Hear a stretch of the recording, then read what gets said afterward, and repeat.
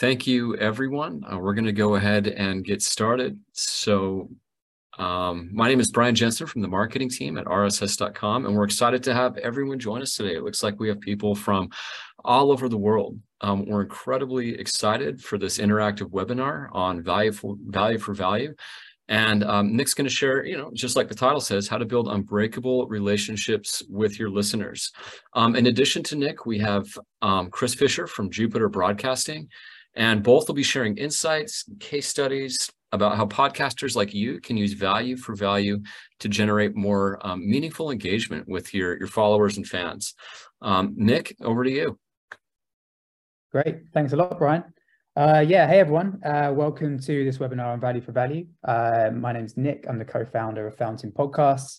Fountain is a podcasting 2.0 app that helps podcasters turn their biggest fans into supporters and generate more valuable engagement with their audience. And all of this is powered by the Bitcoin Lightning Network. This content is going to be tailored towards both new and existing kind of experienced podcasters who are interested in value for value and are really looking for practical guidance on how to harness its true potential. Some of you might have just ticked the box on the rss.com website that says enable value for value for my show. Some of you may have already started experimenting with value for value, but hopefully there's going to be stuff in this presentation which all of you guys can learn from. There's a lot of kind of terminology thrown around: podcasting 2.0, value for value, Bitcoin Lightning Network. Don't worry, if you're not familiar with these terms, you soon will be by the end of this presentation. So I'll just give a quick rundown of what we're going to cover today. So in the first part, we're just going to do an introduction to podcasting 2.0 and value for value, how these things have come into existence, what problems they're solving, and also how they work on a practical level.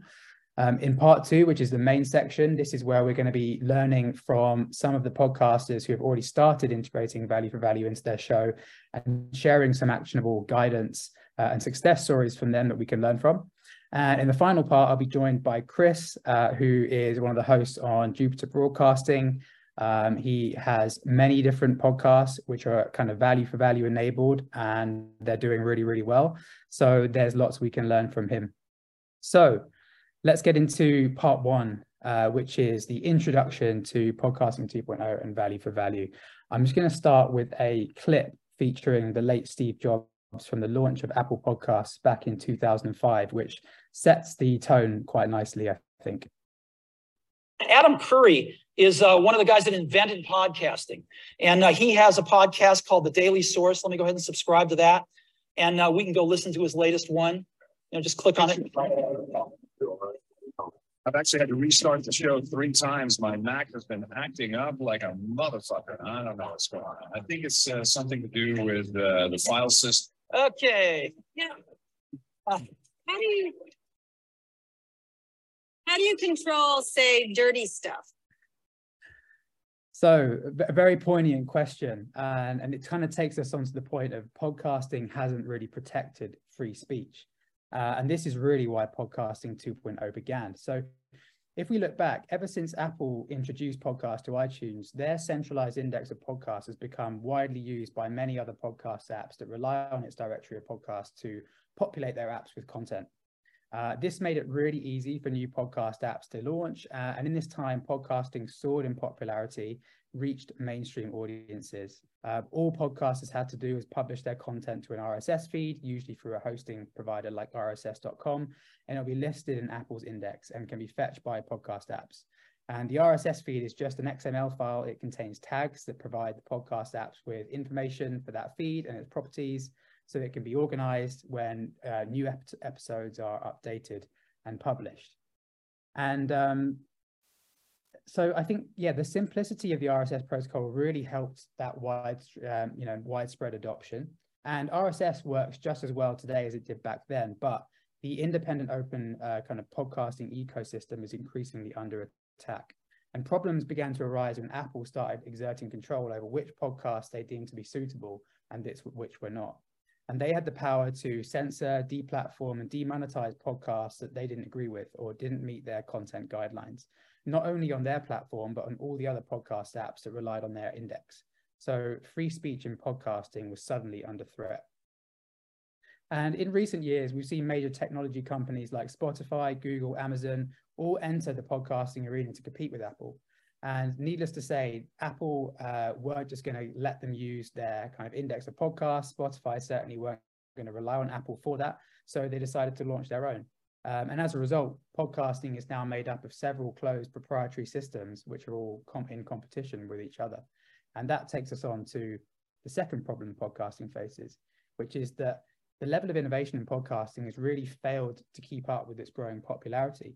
Now, most podcast apps today have the same basic set of features that they did when the first mobile apps for podcasts launched over a decade ago. And why is that? Why are the features that are offered by YouTube, things like chapters, transcripts, comments, live chat, not possible in podcast apps?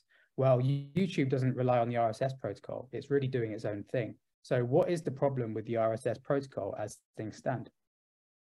Well, until now, there's not really been a common language for writing and reading RSS tags in podcasts. So if a podcast has chapters, that feature needs to be supported by the podcast hosting provider in a way that's also recognized by the podcast listening apps like Spotify. And with large technology companies like Spotify investing heavily in building walls around their ecosystem, there's really no incentive to cooperate on common standards.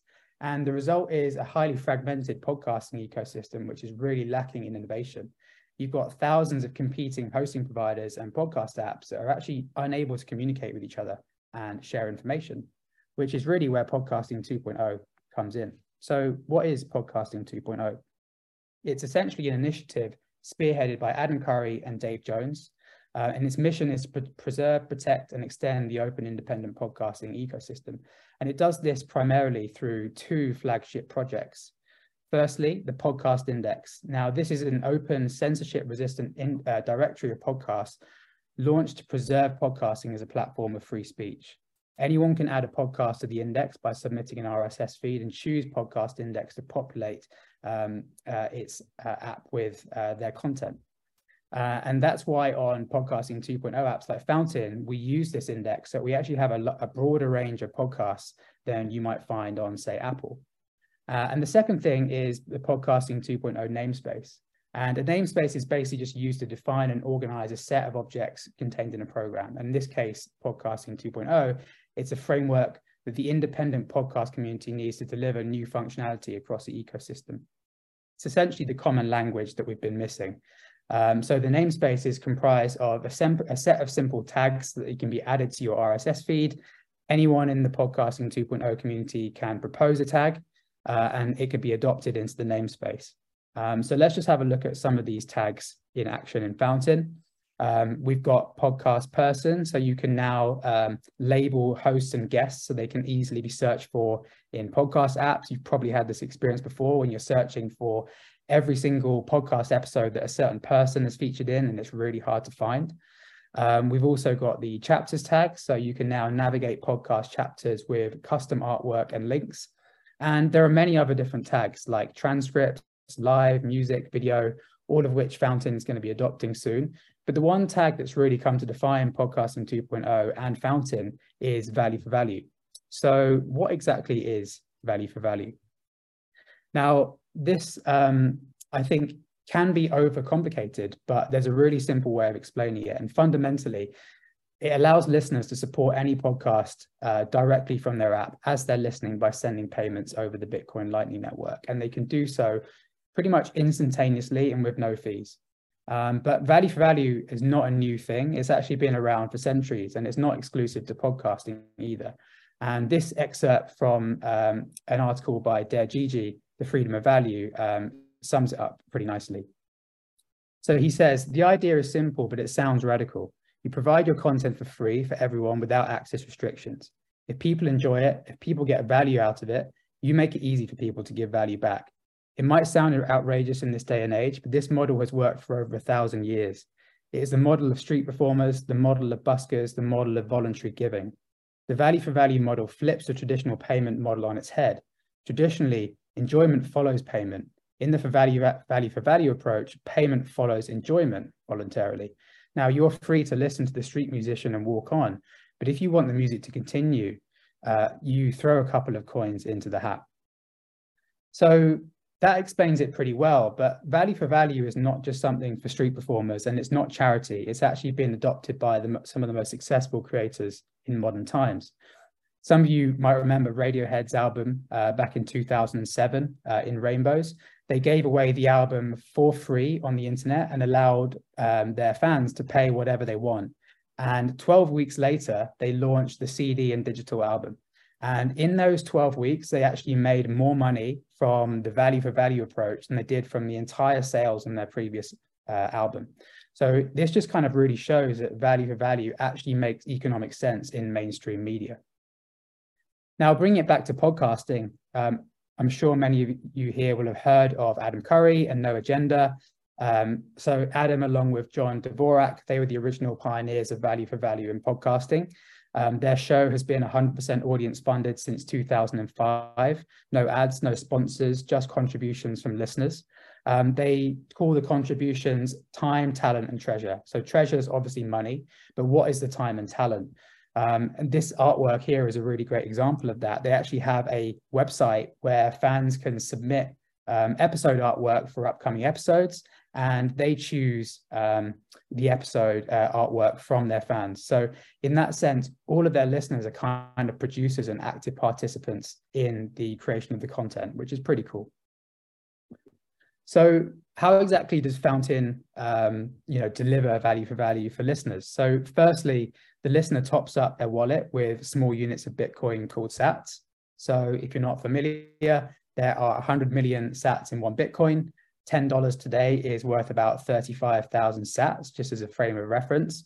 And all listeners need to get started is a bank card. You can buy sats in the Fountain app really easily. And once they've funded their wallet, they can either stream sats to the podcaster for every minute they listen, or they can send a message with a payment, which we call a boost. And the value tag in the RSS feed essentially tells us how to distribute the money that listeners are sending. So these are called splits. The podcaster can set them up. So when I pay a podcast, the money gets divided to the host, the guest, the producer, anyone who is involved in the creation of that podcast. But actually, value for value can be much more than just payments. Like, it doesn't just help creators get rewarded for their work. It's great for discovery too. So when you support a podcast on Fountain, it actually signals to your friends and other listeners that it's worth listening to. We display the boost messages as comments in the app, so you can reply to them. You can hit the like button and actually send the person who sent the comments some sats to thank them. And we also list the most supported podcasts on Fountain in charts. So it's a great way to see which content is actually worth listening to. And these are just a few examples of the type of features we're building in Fountain.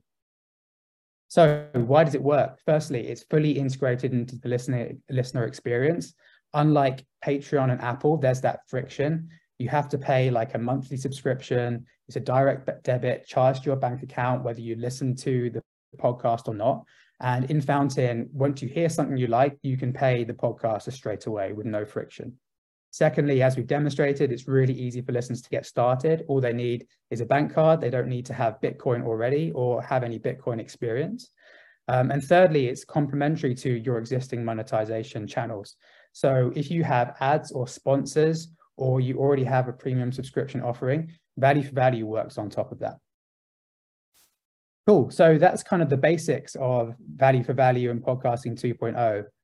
Now we'll kind of get into the main content of the presentation, which is essentially a collection of different clips from podcasters who are using Fountain and have integrated value for value into their show to learn some like tried and tested techniques that have allowed them to like go from having 0 supporters to having, you know, several hundred and thousands of supporters. So starting with this, asking your listeners to support the show. Now, it seems quite obvious, but you'd be surprised how many podcasters have enabled value for value for their show, but haven't told their listeners. And it's important to find a way to do this that really makes sense for you. And it's important to do it very regularly. So you constantly remind your listeners and create this idea that this is what you're supposed to do when you listen and get value from the show. And this clip from Adam Curry is a really great way of kind of explaining the right way to get your pitch right. Hardest part for someone who comes from a mainstream. Ooh. I'm just going to play that again. I think The hardest part for someone who comes from a mainstream, here's a bunch of money, you just do the show, we own you perspective. Asking someone to send you money is like, it's like a defeat. It's like, oh my God. And, you know, in the beginning, when we were pioneering this is before Patreon, all this stuff, people would make jokes about us, say, oh, you're begging for money again. Oh, there they go, begging for money, beggars. And it was really hard. So to get that pitch right, it's not just send me money. You know, that doesn't work. You've got to ask. You have to ask. You can ask the right question anytime at the right time, but you have to ask it in the right way. And it's really, John always has a good example. Said, you know, there's this butcher shop up in Port Angeles, Washington. And he really loved the butcher shop, but he didn't go very often. He's like, I'll go next time. I'll go next time. He never went. And then one day it was gone. And, you know, he said that really taught him that he regretted that. And when you tell this story, lots of people have stories just like this. So if there's something you really like, you support it. And you should do that in everything in your life, you know? So I think value for value, it can be for music, it can be for books, it can be for anything. And you get the beauty of the old system, which is you want to have as many people see, read, hear your art as possible. Every artist wants that. Now, you know, it's all within your own grasp. You determine how you send the message across, and it's completely open. You can do anything you want. It's just you have to get over that hump, and you have to say, "Hey, help me out." Cool. So that was Adam Curry talking about, you know, finding the right way to ask your listeners. It's definitely uncomfortable at first. It doesn't feel like a natural thing to do, to ask people for money. But I think what he's getting at is if you really put the importance on why you're supporting, like why you would do that, like that really kind of makes sense in the listener's mind. You know, they get the idea that, okay, if I don't support, you know, the show might not continue. And seeing as I get such great enjoyment from listening to it, I want it to continue. So I'm going to support. And I would really suggest, like, you know, practicing this pitch on your own, trying out a few different versions in each, you know, new episode that you publish, and just see which gets the best response from your listeners. You know, you'll probably notice it in the data you get back and the amount of money you're getting or the number of boosts you're getting. You'll get to a point where it will suddenly click and it will really start to resonate with your audience. But you have to do it consistently, and you have to be patient with it, because just like anything you're doing on YouTube or whatever channel you're on, these things take time to like really kind of get traction and settle in with listeners. But whatever you do, don't ask for tips. This clip from James Cridland explains why. It's great to see. And I think Kevin Rook. Oh. It's great to see. And I think Kevin Rook would see even more if he stopped calling them tips. If you ask for a tip, you get 20% of what you should be getting. If you ask for value, if you ask for somebody to pay you the value that they think that something is worth, then you will get more money. And I think one of the things that, and I've heard Adam Curry saying this a long time, I think one of the things that we need to be a little bit cleverer about is to get the right wording, to get the right talk up around this, so that it isn't seen as a way of tipping people. It's a way of paying for the podcasts that you really enjoy, which is a different conversation. Yeah, so I think this is really good advice. Whenever I hear people asking for tips, I'm like, like it sounds like you're busking, or it sounds like, it's going to be a small amount of change you're giving on top of a coffee you've bought in a shop. Asking for people to send value or return the value that they got from the show, like, makes such a massive difference. So that's definitely worth taking into account. I think the other thing here is, like, it helps to like really be specific about how people actually do this new action. People won't be familiar with phrases like streaming and boosts, or like sats. What are sats? Like, maybe you need to explain that as well.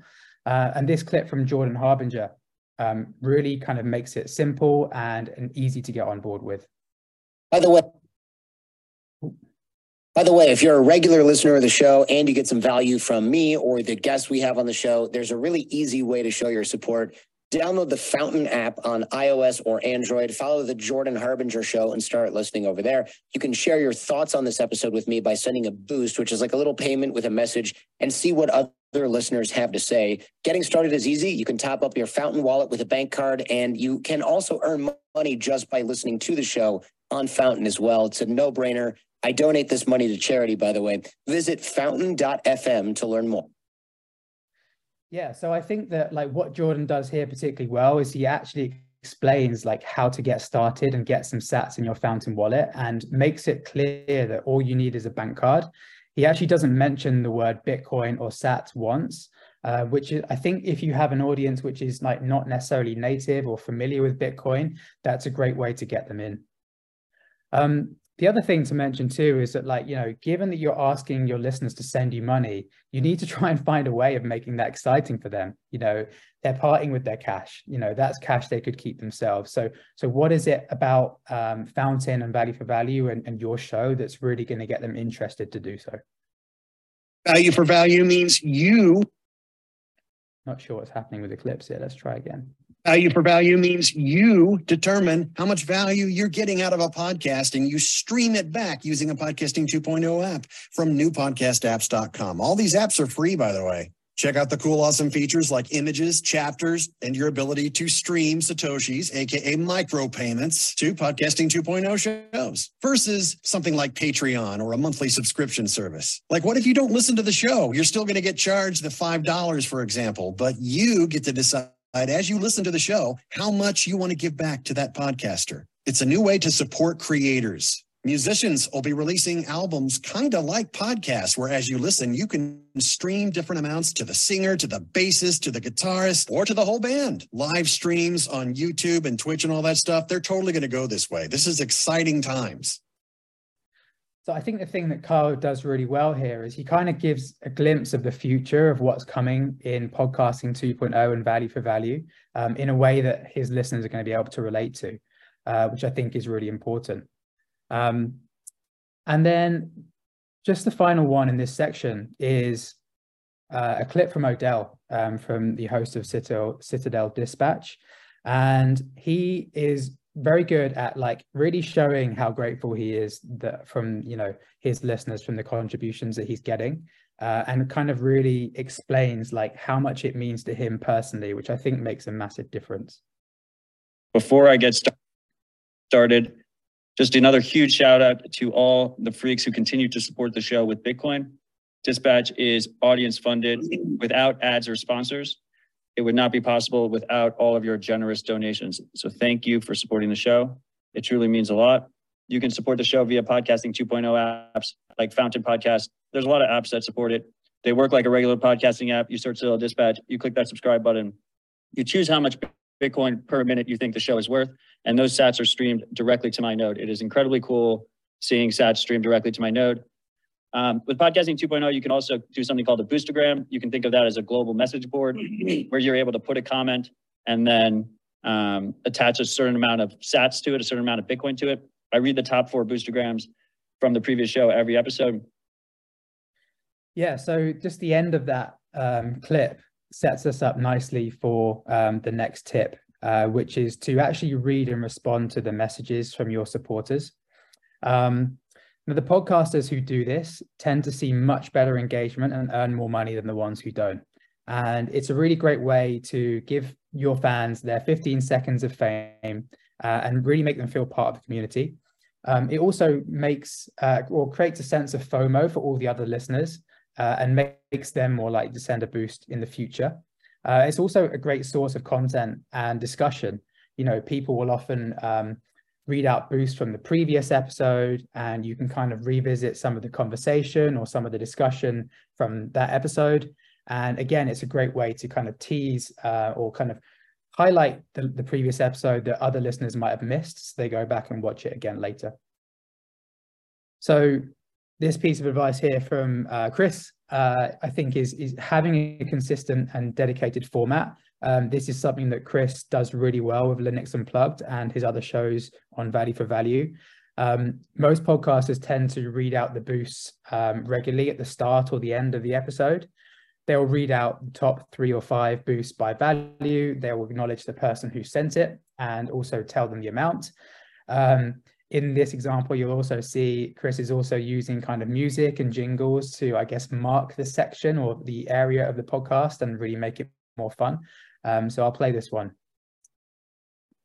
Well, we got some fantastic support from the audience this week to celebrate episode 500. And to say we blew the charts up is an understatement. We are #1 by a mile on the Fountain FM charts. Extremely humbling. Thank you, everyone. So let's get into it. And now it is time for Le Boost. Eric D boosts in with 1,009,529 sats. He writes, congratulations on the big milestone. I started listening when self-hosted began back in 2019, and then I found the rest of Jupiter Broadcasting from there. Unplugged has inspired me to try so many things in the world of Linux, and I've learned a lot along the way. Thank you for fantastic content week after week. Here's something for Jupiter Broadcasting Stake Fund in the next 500 episodes. Yeah, so that's a really nice example. I think, you know, particularly large amounts, given they were celebrating 500 episodes of the show. But you can see that it really kind of like brings out the strong emotional connections that listeners have to your show.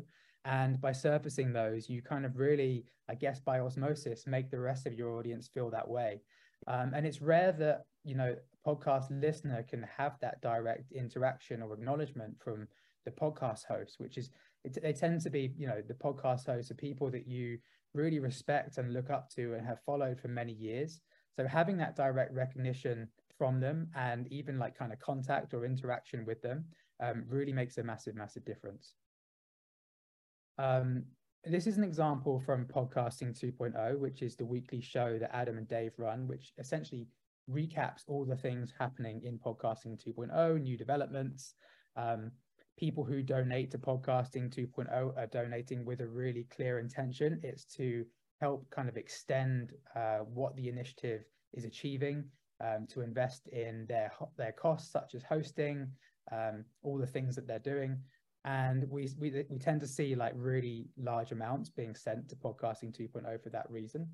What they've done quite cleverly is they've gamified this. So they have like a leaderboard, which they keep up to date over time. And whenever someone sends a boost that takes them to the top of the charts, they will celebrate that moment and they'll give them like some exclusive prizes or some merch. So here's an example of that happening. 502,377 sats from Dreb Scott. Holy crap. He gets a big baller. Okay, he needs his own jingle now. Okay, we have to have a leaderboard now. This is getting ridiculous. Dreb, okay, 502,377. His message is topping Aerostatica's record boost by 1 sat. Happy New Year. Go podcasting. Damn, thank you, Dreb. Oh, man. You know, you might as well start a hosting company with this level of support, Dreb. Really? Or join one. Or join one. Yeah, there you go. Well, he's got the chapter service. Yeah. He must be doing 8 or 9 different podcasts. He's doing chapters for him. And he's just taking a split from the value block and apparently sending it right back to us. Yeah, I'm going to begin to refer to him as High Roller Dreb Scott or Independently Wealthy Dreb Scott. Nice. The independently wealthy Dreb Scott. Yeah. The Bruce Wayne of podcast. Bruce Wayne of okay. Still kind of works for me. That's a better one. Let's do Bruce Wayne of podcast. Cool. So I think, yeah, just to summarize, definitely consider reading out and responding to, you know, messages from your supporters. It really makes a massive difference. Like I mentioned as well, you can also reply to the boost messages in the Fountain app. This is a really great way to show your listeners that you're active and that you're contactable, and just allows them to reach out and make that connection with you. So the third point, which kind of Adam touched upon in that clip there, was splits. And Splits are basically a way to share income from your podcast with other people. So you could, for example, add your top supporter from your last episode to the splits for your latest episode. And you can actually set the default splits for your show, which is really useful for adding your co-hosts, your producer, the person who created the artwork for your show, anyone who's a regular contributor to your show. Or you can set the splits for each episode. So let's just take a quick look at how splits work in Fountain. You will simply go to your show or your episode page. You'll hit the splits button, and there's two ways of adding a split. The easiest way is just to add another Fountain user. So the example I'm going to show you in a minute is about how to add a guest to your episode splits. Now, all you would do in that case is once you have recorded with the guest, you would ask them to create a Fountain account. And then when the episode gets published live, all you would do is just edit the splits for that episode, look for their user account and add them. And it's that easy. So you can see a couple of examples here up on this page. You can see the splits here for what Bitcoin did. He's listed out a few of the members of his team. He's also got a 20% split that goes to a charity for open source projects. And on the far right, you can see Kevin Rook splits. You can see that he's actually added one of his guests to get 49% of the revenue for that episode. So yeah, I mentioned Kevin already then. What he did was added, guests as a split. And this is a really great way to incentivize your audience to support the show. And it also incentivizes your guests to tell their followers to listen to the episode and support it on Fountain. So here's an example of that in action. Now, this is the part of the show where I usually ask you to send in stats and comments and questions over the Lightning Network. But today we've unlocked a brand new use case for Lightning payments on this show. Yesterday, I asked Lynn to send me her Fountain username, and today Fountain released an update that allows me to put any username into the show splits so that that user gets a portion of the sats that are sent in. So right now you should be able to see in the show splits, if you're using any Podcasting 2.0 app, any sats you send in, any comments and questions as well, will be split 50-50 between Lynn and I. So we'll both be able to see the comments and questions, and half the sats will go to me, half the sats will go to Lynn. This is also Lynn's first experience with Podcasting 2.0. So if you enjoy this show, if you learn something new, send in a comment, send in a question, send in some sats, and let Lynn know that you appreciate the episode. Cool. And the great thing about adding, a guest as a split is that once you've added them in Fountain, they will start to see, once the episode goes live, all the engagement and all the income from that episode goes straight into their Fountain wallet. So it's a really seamless experience for your guests, really easy to get started. And like I said, makes a massive difference, because as a listener, if you know that the money is going to go to the person who you're listening to, which is more often than not the guest, it just really gives them another reason to support the show. I already mentioned contributing to good causes. A lot of podcasters are really happy to share their income with, causes that are close to their heart. And I think that having a worthy cause is also a great incentive for listeners to support, because they know exactly what they're contributing to and where the money's going. So here's a clip from Odell speaking about that. So if you support Dispatch. Really annoying how I have to keep playing this twice. So if you support Dispatch, via Podcasting 2.0 through streaming sats, 5% automatically goes directly to OpenSats node. And I forgot to mention it to you, Marty, before we came on air, but like, how cool would it be? Like, I would love if RHR does it too, but like, how cool would it be if we had like thousands of podcasts, like millions of podcast listeners, and there's constantly every minute streaming sats to open source contributors in addition to the content creators? It seems really fucking powerful. Cool. So on to the next point, which is driving discovery of your podcast with clips. Clips are a really great way to get your podcast discovered and attract new listeners. We'll just talk a bit briefly here about how clips work in Fountain. As a listener, all you do is hit the clip button. You get presented with a transcript for that episode. You can just select the speech blocks and publish your clip. And your clip will be published in Fountain. It will be seen there. It will be seen on the episode page. It will be seen in the activity feed for other users who follow you. And other listeners and also the podcast host will be able to like your clip and send you some stats for it, and also send a reply. And you can also share your clips on Twitter, TikTok, WhatsApp, whatever channels you're using as well. So clips are a really great way to drive discovery. And if you're not going to create clips yourself, you should definitely ask your listeners to. And here's just a little clip from my co-founder, Oscar, featuring on Anthony Pompliano's podcast. He talks a little bit more about explaining the benefit of clips to, for your listeners and for you. Exactly. And think about the biggest podcaster in the world, Joe Rogan. How did he grow? He grew through his clips on YouTube. Mm-hmm. And what you can actually do in Fountain is you can create clips from episodes, and then podcasters and other Fountain users can boost the clip.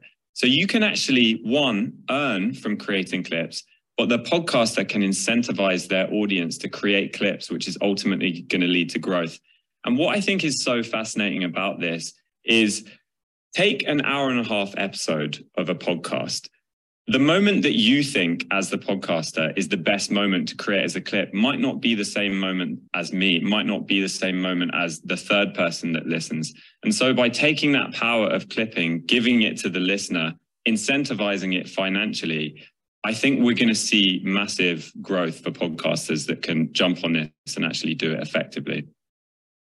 Yeah, and that's exactly what we've seen. That clip was from just before we launched clips. We had no idea, or the paid clips, we had no idea how well they were going to perform. But we are seeing, if you're creating clips for your podcast or asking your listeners to, those clips just get distributed far and wide throughout the app and end up, appearing in front of another listener who hasn't heard the show before, and they're going to give it a go because, it's only 1 or 2 minutes of their time versus, an hour-long investment of their time to try out a show for the first time.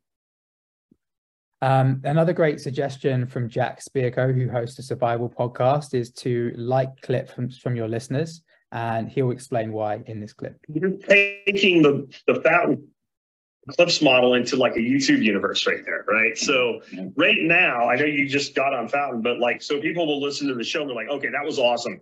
And they'll hit transcribe. And it will take the entire podcast and turn it into text in text blocks. You then go in there and you just click the blocks you want. You trim out what you don't want, and you add a title and hashtag, you hit publish. Yeah. So people are doing that with my show right now. What will happen is I'll see one come up in popular clips.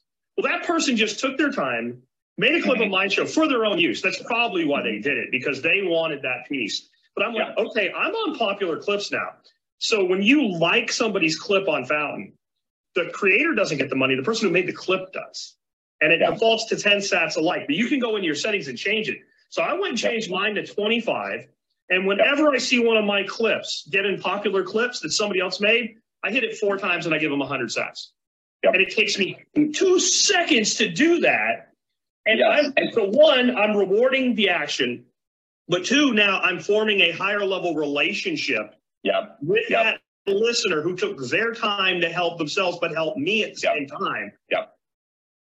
Oh, yeah. So some really great insights from Jack there on how to beat the Fountain algorithm and like clips so they get, seen by more people in their feed and throughout the other places in the app. The last area of, the steps that we're going to give you here is about Fountain promotions. So you might not be familiar with Fountain promotions.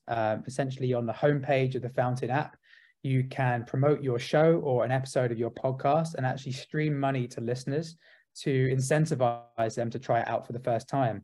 Now, this is a really cost-effective growth hack for getting new supporters for your podcast. You can decide how much you want to pay every listener. And you can also get the metrics from your promotion in the app and see how it's performing. A few screenshots here just to show it in action. Once you've claimed your show on Fountain, you can just go to your show page. You'll see an area for promotions. You can choose whether you want to promote the episode or the show.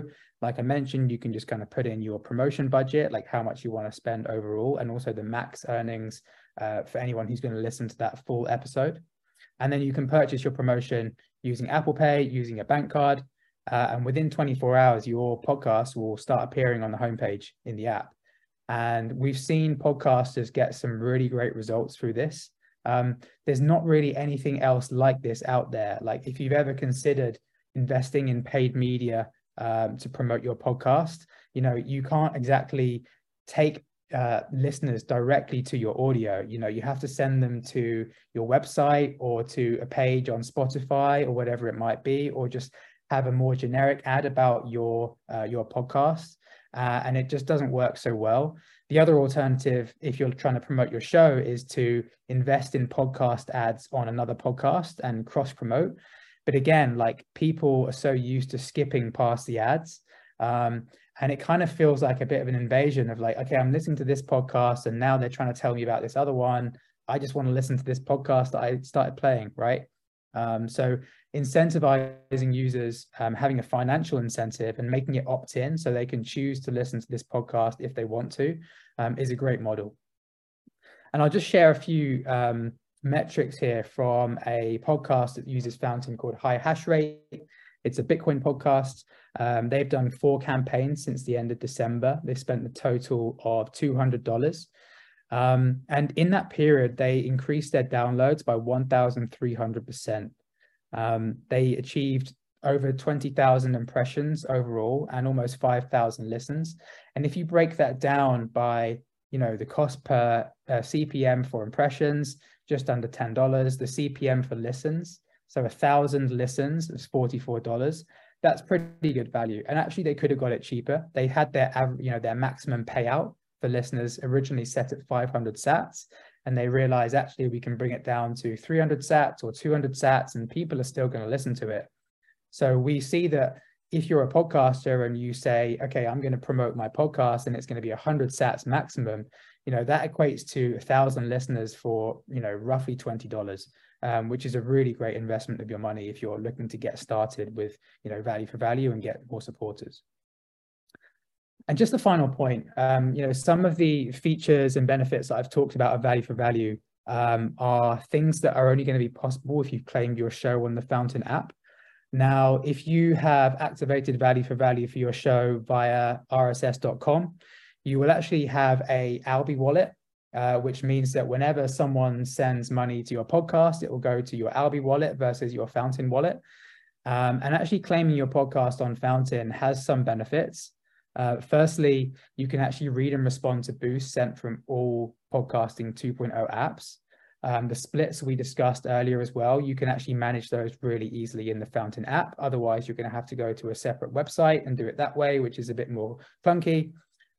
You also get supporter stats for your show in the Fountain app, and we're building new tools for this all the time to give you more insights on who your supporters are, how much of your content they're listening to, which episodes have gotten the most support.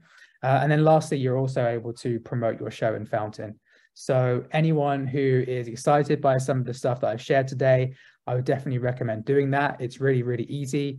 What you'll need to do is actually log into podcasterwallet.com and delete your current value block. And then all you have to do is just follow the claim process, which is really straightforward. You find your show in the app, you hit the claim button, you put in the email address in your RSS feed. We'll send you an email to that email to verify that you're the owner of that feed. And then suddenly you'll, your podcast will be claimed on Fountain, and you'll be able to, manage and control all your value for value activity within the Fountain app. You'll be able to receive your boosts into Fountain, respond to them in Fountain, and it kind of just puts everything in one place. Cool. So that brings me to the end of section 2. We've got about 15 minutes now where we're just going to have a quick chat with our special guest, Chris Fisher. So I'm going to stop sharing my screen now and invite him up to say hello. Well, hello. Hi, Nick. Thanks for having me. Thank you for joining us. It would be great if you could introduce yourself to everyone here who doesn't know you already. Sure. Yeah. So I'm Chris from Jupiter Broadcasting. We really focus in on Linux and open source podcasts and software development. We're going on about 16 years now, and we've been experimenting with different value for value models for several years now, and really just sort of perfectly, as we were experimenting, discovered boosts and have taken to it. It's been just over a year since we've been accepting boosts from our audience, and I absolutely love it. I'm a huge fan of it. Out of all the years that I've been doing this, I don't think I've ever felt more connected to the audience, and I don't think I've ever had what feels like a more tangible relationship with them. Awesome. And when was the first time that you first learned about podcasting 2.0 and value for value, and what were your like initial impressions? Yeah, that's a good question. Oh gosh. I remember over the years hearing Adam Curry and John C. Dvorak kind of develop the idea around value for value. I think one of the things that you touched on is one of the things that I really took to as well is making sure you don't call it tips. And I remember hearing them talk about that and kind of thinking about it in terms of host incentives. And that's really when it clicked for me, because we've been going for about 16 years, and 13 of those, maybe 14 of those years were sponsor funded. And so I did ad sales, did the ad relationship, did the ad reads, and all of that. And, you know, you end up spending a lot of time thinking about the sponsor and what the sponsor wants. And you don't spend as much time thinking about what the listener wants. And that, I think, was the big change when I started really kind of appreciating what value for value meant. And I meant that, to me, at least, it meant that it turns the listener into my biggest customer. So if you look at it from a business standpoint, because I'm a small business, my listener is now the most important customer I have. And I want to do whatever I can do to make the listener happy, because they're the ones supporting us. They're the largest source of income for us. When I started thinking about it that way, and I started thinking how that could fundamentally change content creation on YouTube, it could change a lot of the way podcasts are created, I realized it was a really big deal. And I started communicating it with my audience a few years ago. And not only have we seen tremendous adoption of the boosts, but our website and a bunch of other things. But a great example is our website, jupiterbroadcasting.com, entirely created by our community. I did not write a single line of code. I did not stand up a single server for that. It's all running on my infrastructure. I have all access to all the code. It's all open source. But our audience contributed jupiterbroadcasting.com as another source of value they could give back beyond just monetary. They give back time and talent as well. And that has been, I think, a huge accelerator for us, because we're a small team and we're really focused on the shows, and making the shows is really all I got time for.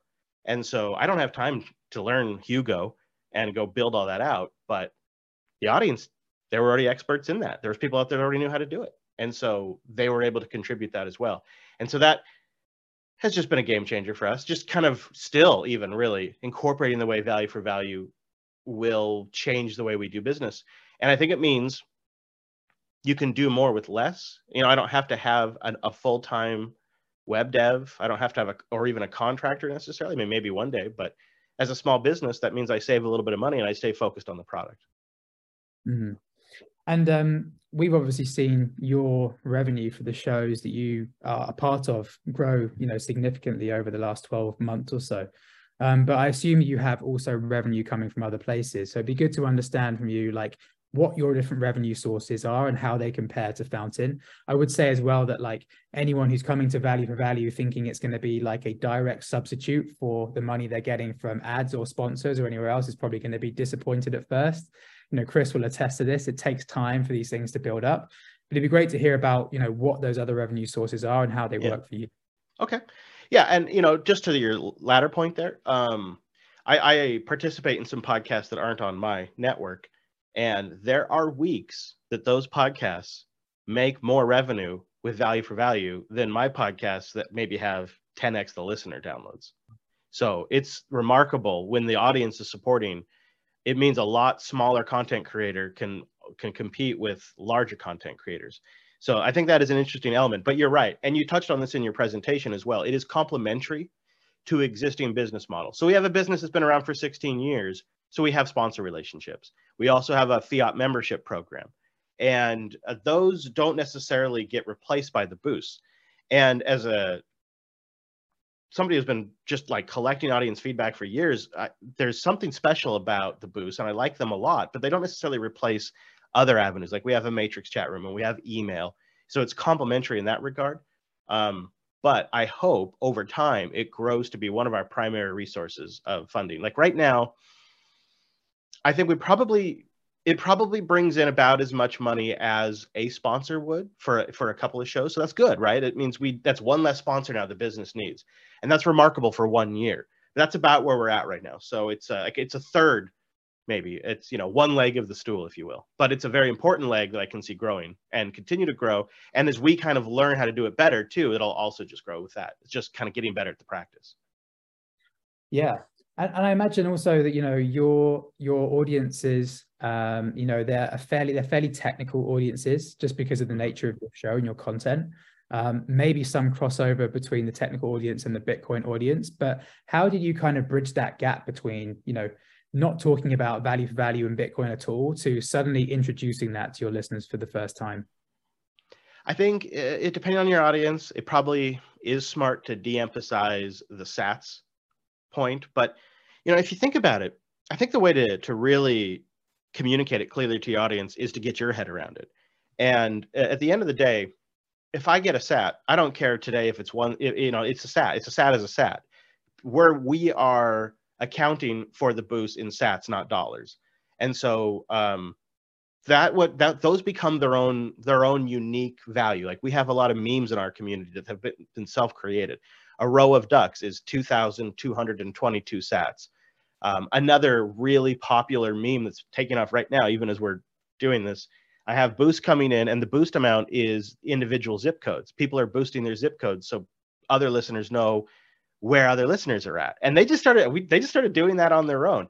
So there is sort of like this, if you just kind of nurture it and get your head around it and figure out how to talk about it in a way that is genuine with what you really believe, and your audience connects with that, I think that's really the key to it. There is the whole issue of, it's Bitcoin or it's kind of complicated, but Fountain has made that a lot easier with integrating MoonPay. Alby's made that a lot easier with integrating MoonPay. That process solves itself. Those are technological application layer problems. Totally solvable. It's a UI issue. It'll get worked out. I don't mean to diminish what you guys have to do, but that will get sorted out. In the meantime, I just have to get the audience thinking about value in terms of sats and communicating it. And it's, depending on your audience, you could talk about it like it's fun podcasting money. It doesn't have to be like this alternative financial system that's going to overthrow like the fiat system of the central banking overlords. It can just be like it's fun podcasting sats. It's internet coins. And if you like what we do, send some internet coins. And you want to keep it going, you got to send some internet coins. Or you can have an audience that does truly understand the power of a sound distributed money that's open source, which my community, a lot of them do appreciate open source. And you can lean on that. It's just sort of, you kind of got to read the room and then just speak genuinely to that. Yeah, there's been a lot of interesting discussion around, because all the values in value for value are denominated in Satoshis or sats, whether that means you send more money or less money than you would do if you were sending dollars or pounds. Like, do you think that if you were asking people to send dollars, that they would actually send less than sats, because sats don't really feel like real money in a sense, and its value changes on a daily basis? Maybe. I bet some might. I bet you could make an argument for both cases, right? The way I explain it is the sats that you send today are going to go to work forever. So if, and unlike fiat US dollars, like if you sent me $25 to read a message, that $25 would probably be spent in 7 days, right? It's gone. Like the business will just consume that and spend that. If you send me $25 of sats, I'm going to sit on that, and I'm going to use that to open up other channels to other nodes, to other listeners, to podcasting apps like Fountain, to wallets like Alby. So I put those sats to work immediately when they come in. And so that immediately means that A, they're not just sitting around, they're actually doing something, but B, let's just say we all got lucky and Bitcoin did go to 1 million one day. Well, that means the boost that the listener sent in 4 years ago is still working for them today. That boost is still paying off and gaining value and doing more and more for the podcaster as time goes on. And I don't think that's a bad thing either. So I think there is actually something kind of powerful about the idea that if you send me 1 million sats, you're essentially investing in the business in a low-key kind of non-traditional way. But it is, because the way I'm managing those sats, I'm putting them to work in Lightning channels. So I'm getting immediate value from them today. And then long-term, the business will probably sit on them for a while and then decide what to do with them 5, 6, 7, 8, 10 years down the road, potentially. And I could then at that point sell that million sats for a lot more potentially than what it came in at the time. And that listener's contribution just goes further. And I think that's a really powerful thing. Unlike traditional fiat, where you can send me $25 today, I absolutely appreciate it. I will spend it. But if I hold on to that for 5 years, it's going to be worth a lot less. It's not going to do nearly as much for you as it would if I spent it today. It's a great point. I never really thought about it that way. Well, Chris, thank you so much for joining us. I've certainly got a lot just out of this 10 minutes conversation that we've had. I'd love to keep talking, but I know we've got 5 minutes left. I want to just give the opportunity for anyone who's dialed in to have any questions that they've kind of thought up in the last hour or so. Anything for me or Chris that you'd like to ask, or indeed Brian from the RSS.com team. Any questions you have, the meeting is yours.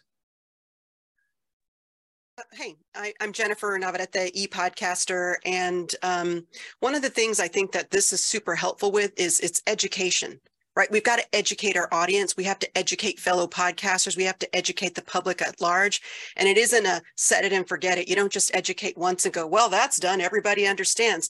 It's this ongoing thing that all of us as Value for Value, Podcast Index, Podcasting 2.0 evangelists, because that's what we are, have to continue to do. So when I saw that you were doing this, I was like, yes, we need more of this, because each one of us is doing this in our own way. I'm ePodcaster on Web 2 and Web 3.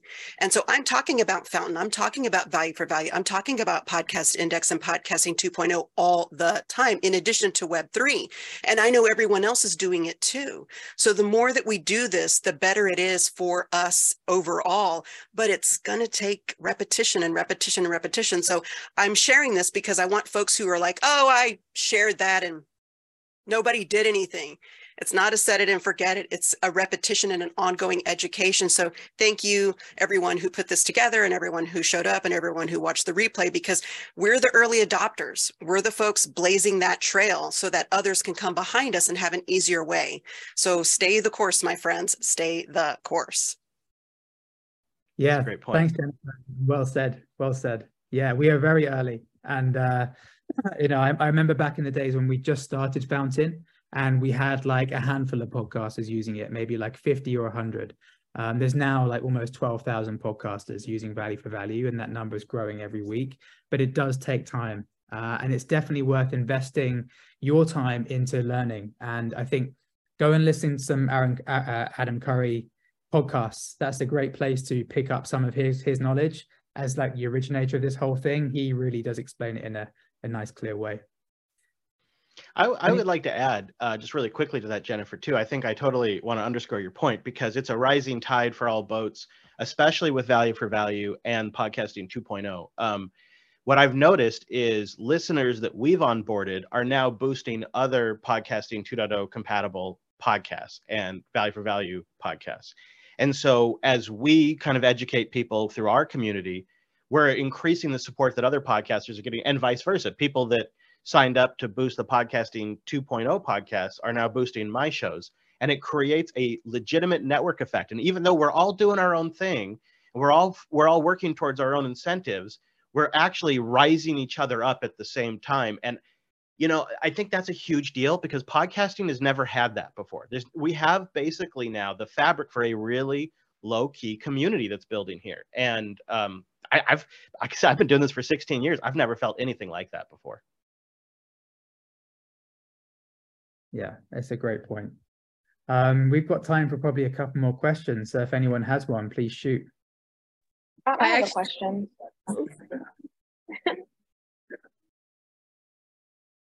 So my name is Markia. I am the marketing coordinator at Next Door Lending. Our owner, CEO, has a podcast called the Early Bird Podcast. And it's just about like, you know, waking up early and the importance of it. So it's a newer podcast, and I was just wondering if there's any advice that you all can give to us as far as, you know, getting more subscribers and getting that organic audience. I mean, Nick, I'm going to say the part that you would probably like to say, but you're probably too humble to say it, is featuring and sponsoring your podcast in Fountain, I can attest, will generate the most downloads you've had since you started your podcast, most likely.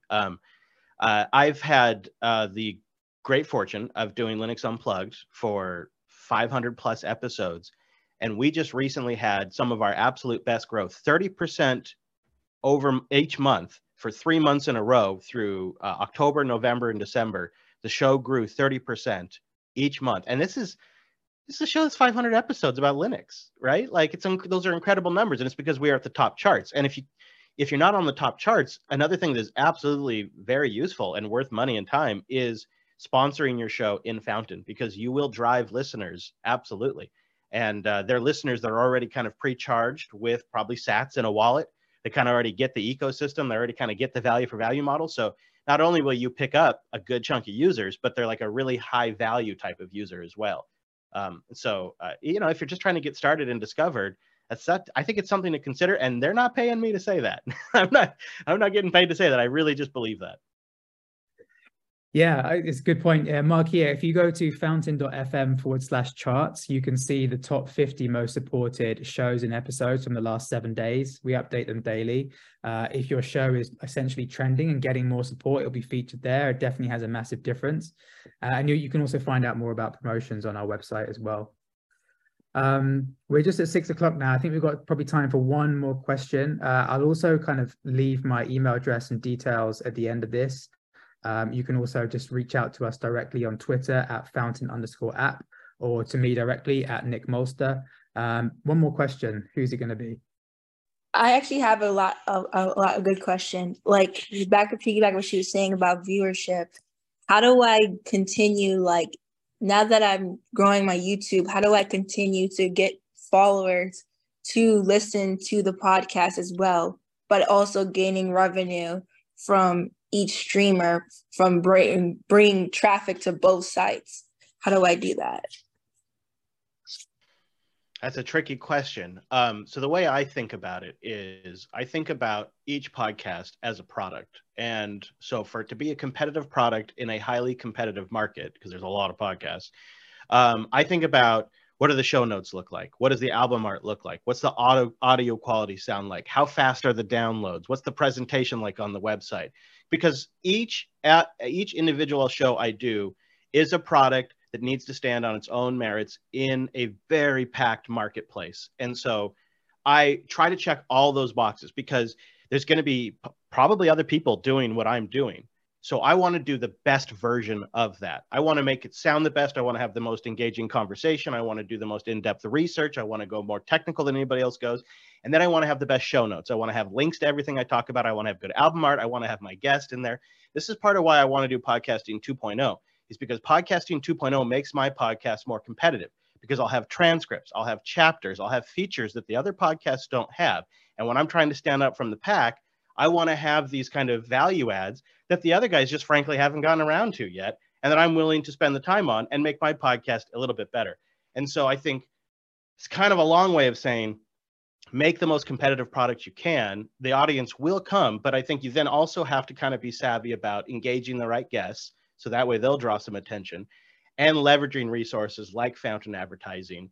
And of course, social media to a degree, but my years of experience, it's going to depend on your community, but my years of experience would tell me social media matters, but all those other things I just talked about matter 10x more than anything you're going to do on Twitter or any other social platform.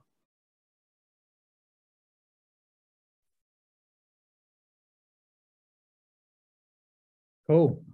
All right, guys. We've just gone past the hour. I think it's probably a good time to wrap it up. We will email everyone after the presentation, probably sometime in the next week or so, with a recording of the presentation, and be posting it on rss.com and fountain.fm. Like I said, you can reach out to myself and Chris directly if you'd like to. I'm at Nick Molster on Twitter. I think Chris is at Chris Lass on Twitter. So if you have any questions, please hit us up. I want to thank everyone again for joining today. It's been a great pleasure to speak to you all and share some of this wisdom. And yeah, good luck. If you're new to this, like we said, just be patient, experiment, and don't give up too soon. And we're really excited about future of Value for Value, what it brings. Definitely kind of, keep following us and yeah, check out some of the new features and things we're going to be bringing through the pipeline in the next year. So thank you, everyone. Speak to you soon. Great. Thanks, everyone. Thank you. Bye. Thank you. Bye. Thanks. Bye, y'all.